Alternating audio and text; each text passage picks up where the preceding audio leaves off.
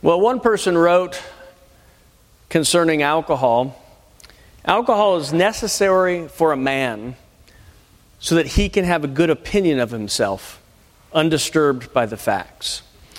By the end of this morning, I hope, by God's grace, to turn that quote on its head and hopefully be able to confess quite the opposite. I do want us to see this morning, first, gifts for glad hearts. We come to our final subset of what Paul has titled the works of the flesh. And maybe you'll remember we've seen first the sins of sexual immorality that Paul lists. Then he gets into the sins of religion, idolatry, and sorcery. And then he moves on to communal sins, sin that bring division among communities. And he ends with these final two sins that we can put down as, partying sins or sins of revelry. But before understanding the specific sins that Paul addresses here, we must understand the gift of God. Now, that may not seem like an obvious connection, but we have said before, and we state again, that all sin at its base is disordered desires. So all vices come from a desire that in its nature begins as something good, but is twisted then for something evil. Sin, in one way of speaking, is just a bad use of good things, and it's helpful to understand the good that we are abusing, at least in the form of drunkenness and revelries, as we'll see here this morning, if we're going to understand what the goal is concerning these things. Just with as we said in our discussion concerning sexual sins, sin itself is a gift from God. There's nothing impure about it within the right context. But of course, outside of that context or used for its own ends, it becomes something quite distorted and dangerous. And so too with drinking. It's not drinking, as we will see, that is wrong, but rather the improper use of it that can become quite a danger. First thing we want to see as we look at these gifts of glad hearts is just the Bible's view of alcohol. It's abundantly clear from Scripture that God commends alcohol as a gift to be enjoyed. The psalmist teaches us in Psalm 104, "You, O Lord, cause the grass to grow for livestock, plants for man to cultivate, so that he may bring forth food from the earth, and wine to gladden the heart of men, oil to make his face shine, and bread to strengthen man's heart." You'll notice in the same context as food and bread and oil, we are told that God causes plants to grow so that men can produce wine for the express purpose of making their hearts glad. Notice God didn't just say that wine exists and that I guess it's okay because it exists, but that it was made with one particular goal in mind to lighten and brighten the heart of man in order to bring him joy in this life. In fact, throughout Scripture, the idea of the abundance of wine is seen as a great blessing, and the removal of all wine is one of the curses that God brings on His people. So, for instance, in Proverbs 3, "Honor the Lord with your wealth, with the first fruits of all of your produce. Then your barns will be filled with plenty, and your vats will be bursting with wine." In Deuteronomy, that famous sections of the blessing and curses of Mount Ebal, we remember Moses says in the curse section, when God curses you because you've defied Him and you stopped worshiping, you will plant your vineyards, you will dress them, but you will not drink of the wine, and you will not gather the grapes, for a worm shall eat them. You see, this is not just some faint blessing that God rarely mentions, but when He wants to express upon His people the joy of their salvation that He intends to bring for them, He often expresses it in terms of not only the quality of wine, but a quantity of wine that will be gifted to them. I mean, when speaking of the glory of the last days, the prophet Isaiah says, "On this mountain the Lord Almighty will prepare a rich feast for all peoples, a feast of rich food, a banquet of aged wines, the best of meats, the finest of wines." And in fact, according to John's Gospel, the very first sign of the kingdom that Jesus performed was making a superabundance of wine from water that was of the highest quality for a group of people who had already enjoyed so much wine that their palates were dulled prior to even tasting it. And why does he do this? Why is this the first sign of the kingdom? I mean, some will say it's some form of curse, but it was really because Jesus wanted to show through this miracle what the kingdom was based on. God's generous gifts, graciously given, intended for the joy and refreshment and celebration of man. That is what salvation is intended to bring. Jesus commends it in the sign, but he also commends it in his own partaking of wine in his ministry. A ministry that spends an inordinate amount of time around tables eating and drinking with sinners and tax collectors and prostitutes. So much so that his own enemies had a name for him, that he was a wine bibber and a glutton. But he did so because it was the perfect picture of what the kingdom would look like on the last day. God at table, enjoying fellowship with sinners who had been restored to him. And that is what we will see at the marriage supper of the Lamb. Further, Jesus not only commends it in the sign and through his ministry, we notice that he commands it at the end of his ministry in the giving of the Lord's Supper, where he gives wine as a sign of the blood that was shed for us and sinners, and promises us that he will join us in its enjoyment when we see him again in the kingdom on that last day. It's pretty clear, scripturally speaking, that alcohol and the partaking of it is not forbidden, but allowed, and not only allowed, but even commended. But how and why one partakes is of the utmost importance. There are clearly plenty of warnings against drunkenness, as we'll see, so it can't just be that any old thing will do. How should we go about making use of this gift that God has given? Well, some will say, and there's not just a few people, that you may drink as long as it has no effect on you at all bodily, as long as it doesn't do anything for you.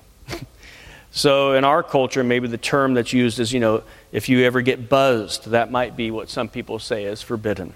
Or if you have any sort of mild intoxication, that would be somehow a sin. And they reason from this, since any amount of alcohol has the potential of affecting us bodily, it is concluded then that any form of drinking is actually forbidden, because every drink just gets you deeper into a state of what they consider drunkenness. To the point, one sermon that I read concerning this, a minister writes, "When is a man drunk? When a man has drunk, he is drunk." Which is, anybody who drinks beverages that have alcohol in them in any degree is somewhat affected by it, so he's drunk to that degree. You know what the word drunk is part of the word drink and drank, or drink and drank and drunken? A drunkard is a man who drinks. Anybody who drinks any alcoholic liquor is under the influence of it, is affected by it, and to that degree is drunk. If it takes 8 glasses of beer to make a man drunk, this must be written by a German minister, it takes less than that, he says, for some people. Okay. Then the man who has 1 glass is 1/8 drunk. The man who has 2 glasses is 1/4. He did the reduction for us. And he continues. But it is clear, scripturally speaking, very much contrarily to what this man says, that the effect intended by God, according to the Bible, is to gladden the heart of man. It is intended to lift his spirits. It is a sign of joy that has at its very base a purpose, which is the gladness of heart. That effect, according to the Bible, is not a negative feature of alcohol, but it's a positive feature. Well, why is it positive? Wine, as one person says, wine rejoices the heart of man, and joy is the mother of every virtue. Joy is the mother of every virtue. You see, when wine is used properly, it really does have this ability to do what God is asking of us. I mean, consider how many people gather together in friendship and fellowship around things like beer or wine and so forth. And in that setting, friendship can be born and even enhanced. These things that God gives, they do help create lightheartedness, conviviality, conversation. I mean, in a world of technology and isolation, these gifts are part of what can bring man out, out of his own home, but then also out of himself as he partakes of them. Alcohol, when rightly partaken of, if you've seen it done rightly, it does open us up to one another. In one sense, it helps us set aside with greater ease our masks that we wear or put down our defenses. Confessions come more easily. Maybe you've seen it talked about jokingly, the I love you man that starts, when people start drinking. But there is a reality there that we can confess more readily our love and affection for people. We can confess our failures that we've committed. We can express our joys with less reservation because all of the pride and all of the things that often get in the way have been set aside. It can help us be vulnerable and honest and engage in deeper, more earnest conversations without all the hang-ups and grudges and lack of forgiveness and insecurities that often get in the way when we're so overly self-conscious.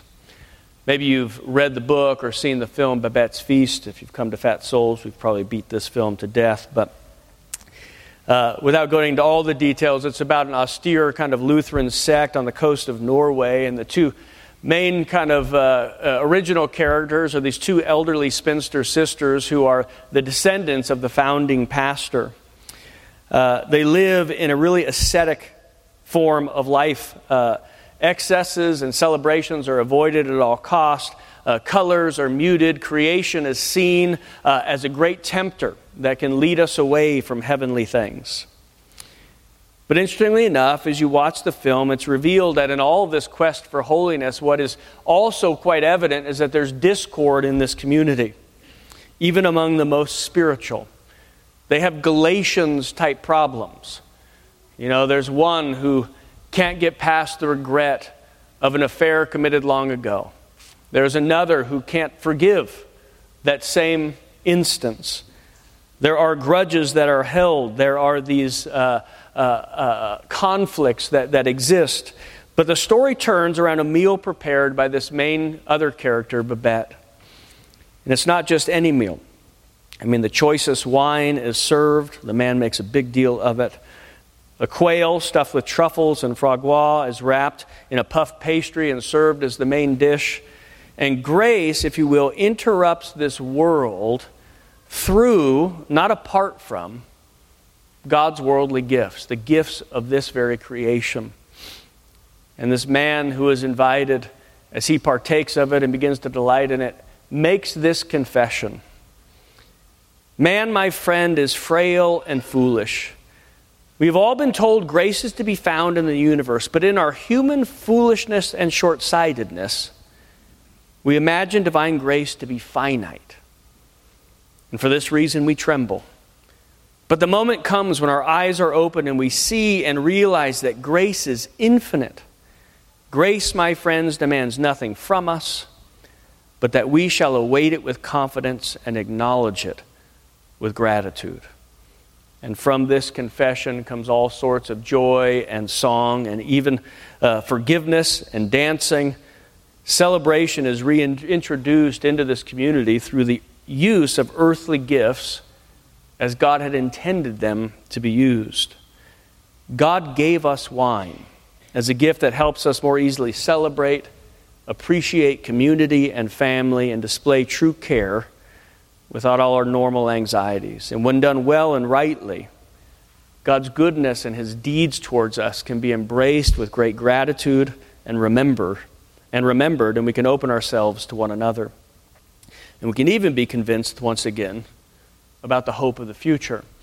Robert Capon captures this quite nicely when he writes, "With wine at the hand, the good man concerns himself not with getting drunk, but with drinking in all the natural delectabilities of wine, taste, color, bouquet, all of its manifold graces, the way that it complements food and enhances conversation, and its sovereign power to turn evenings into occasions, to lift eating beyond nourishment to conviviality, and to bring the race for a few hours at least to that happy state where men are wise and women are beautiful and even one's children begin to look promising." Clement of Alexandria, when he was writing on the right use of alcohol, said there are just 3 basic rules. 1, reason is to be our teacher in drinking. Meaning, if one has lost his reason, he has lost his way. He has gone too far. He says, next, the first thing to be done with the raising of a drink is to give thanks to God and to sing a psalm. The next, he says, is to be directed to your neighbor with good and kind fellowship. And that is what we see, at least as what God intends for this particular gift. But the second thing we want to see is what Paul warns us about this morning. We go from glad to gluttony. And we see this in the sin of drunkenness. Paul tells us warns us about real dangers concerning these gifts. But in order to understand them, of course, you need to understand the right use and see why the wrong use can be so damning. You'll notice the language, he says, drunkenness and orgies in our English translation, which is not the most helpful.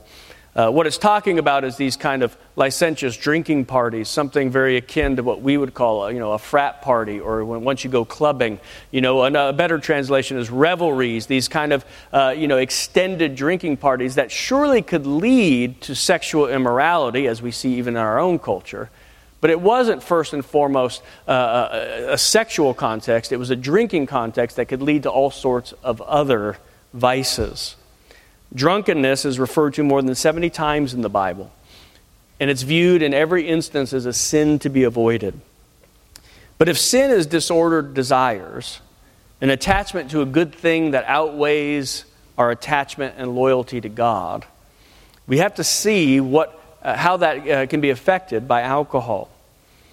Disordered desires are basically good desires that are just ranked wrongly, where a good thing outranks a better thing, and therefore you focus on this lesser thing to an extent that you're not doing what you should in other contexts. So, in a really crass illustration, if beer outweighs your love for your family, that's clearly a disordered desire. If your drinking keeps you from work and from worship and from family life and responsibilities, it has gone in a direction that is out of order with the way that the Scripture intended it. God intended for drinking to bring us together, to enlarge ourselves, not to isolate one another or cause divisions. If it causes fits of rage and avoidance and sexual promiscuity, then it has become sin. And if you can handle the language, the sober use of alcohol is required according to Scripture. If our imbibing leads us beyond reason, as Clement said, we have failed.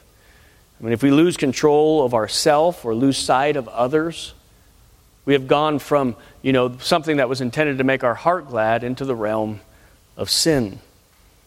You will notice that godly drinking is a communal affair. It's not usually something done alone, other than when it be used for sickness and other things. It's not done alone in the dark to escape, but it's supposed to be done in the light in order to embrace and to enlarge, not to isolate.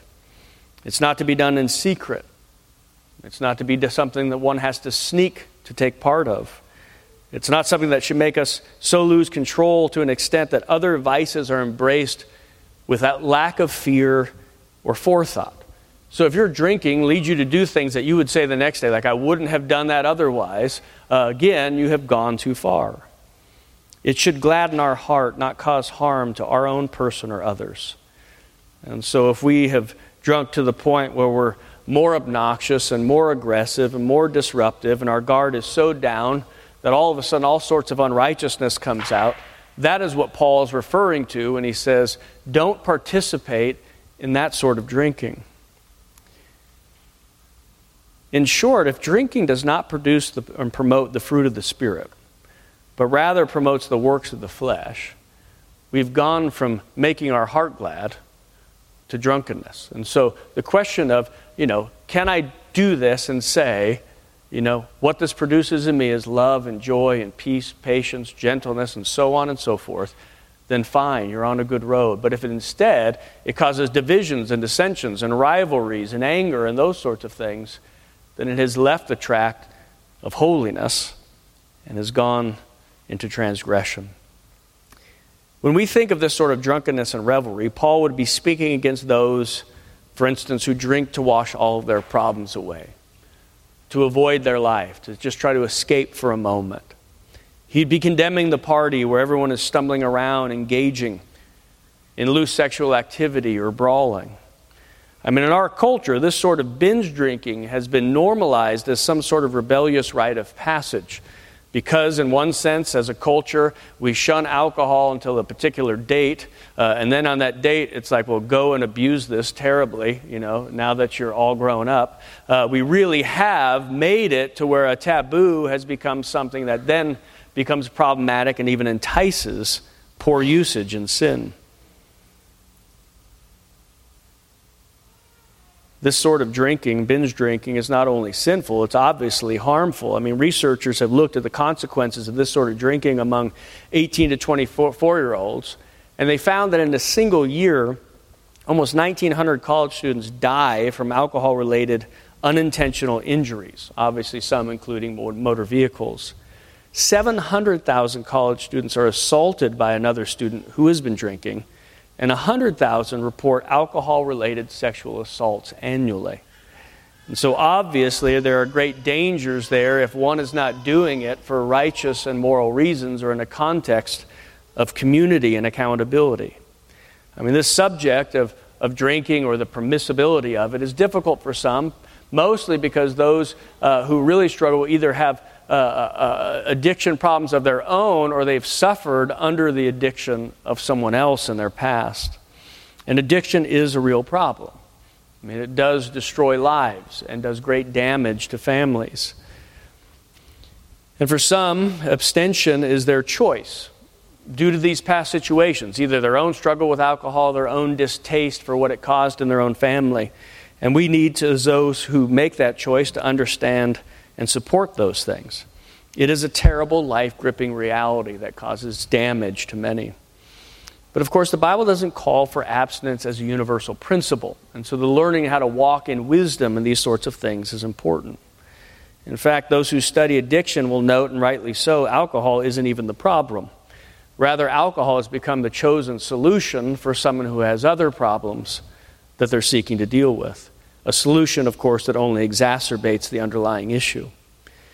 And of course, that sort of use is dangerous. The Bible would encourage us. We drink to remember, not to forget. And if we're drinking in order to run from something, then we're making use of it wrongly. But as one author wisely noted, alcoholism is to drinking as divorce is to the first kiss. It's the rupture of what should have otherwise been a good and healthy relationship gone awry. As one has said, to drink is to pray.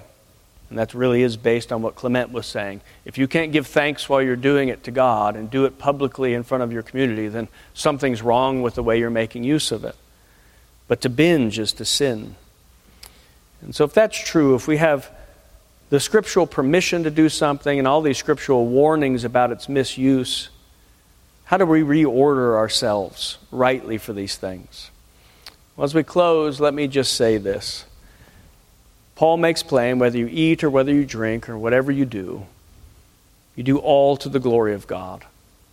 A God who has sent His Son for your joy and offers that joy to you this morning in a gospel preached and bread and wine served. He has come for those who have abused His gifts horribly, misused His grace, and have hurt others in the process. He has come for those who have refused His gifts, avoided joy at all cost, and thought that they were somehow winning by doing so. He has come for those who have brought shame and misery to themselves and others by their disordering of desires. This Savior suffered the negative consequences of our misuse of God's gifts, for our disordered desires, for our lack of joy. He underwent the winepress of God's wrath for you. He drank the cup of God's fury to the final drop for you, so that you could have joy, so that you would no longer need to hide from God, so that you wouldn't have to sneak around in shame. The cross and the blood shed there scream to you that God is not mad at you anymore, not even a little bit, that His grace, even as we heard earlier, is infinite. And today, as he sets this table for you, he sits down for a meal. And he serves you all together at one time, and he says, eat and drink for your joy, with the goal of not only healing you, but healing us, binding us as a community together. I mean, Jesus has come. And as the angels pronounce, this is good news of great joy for all peoples.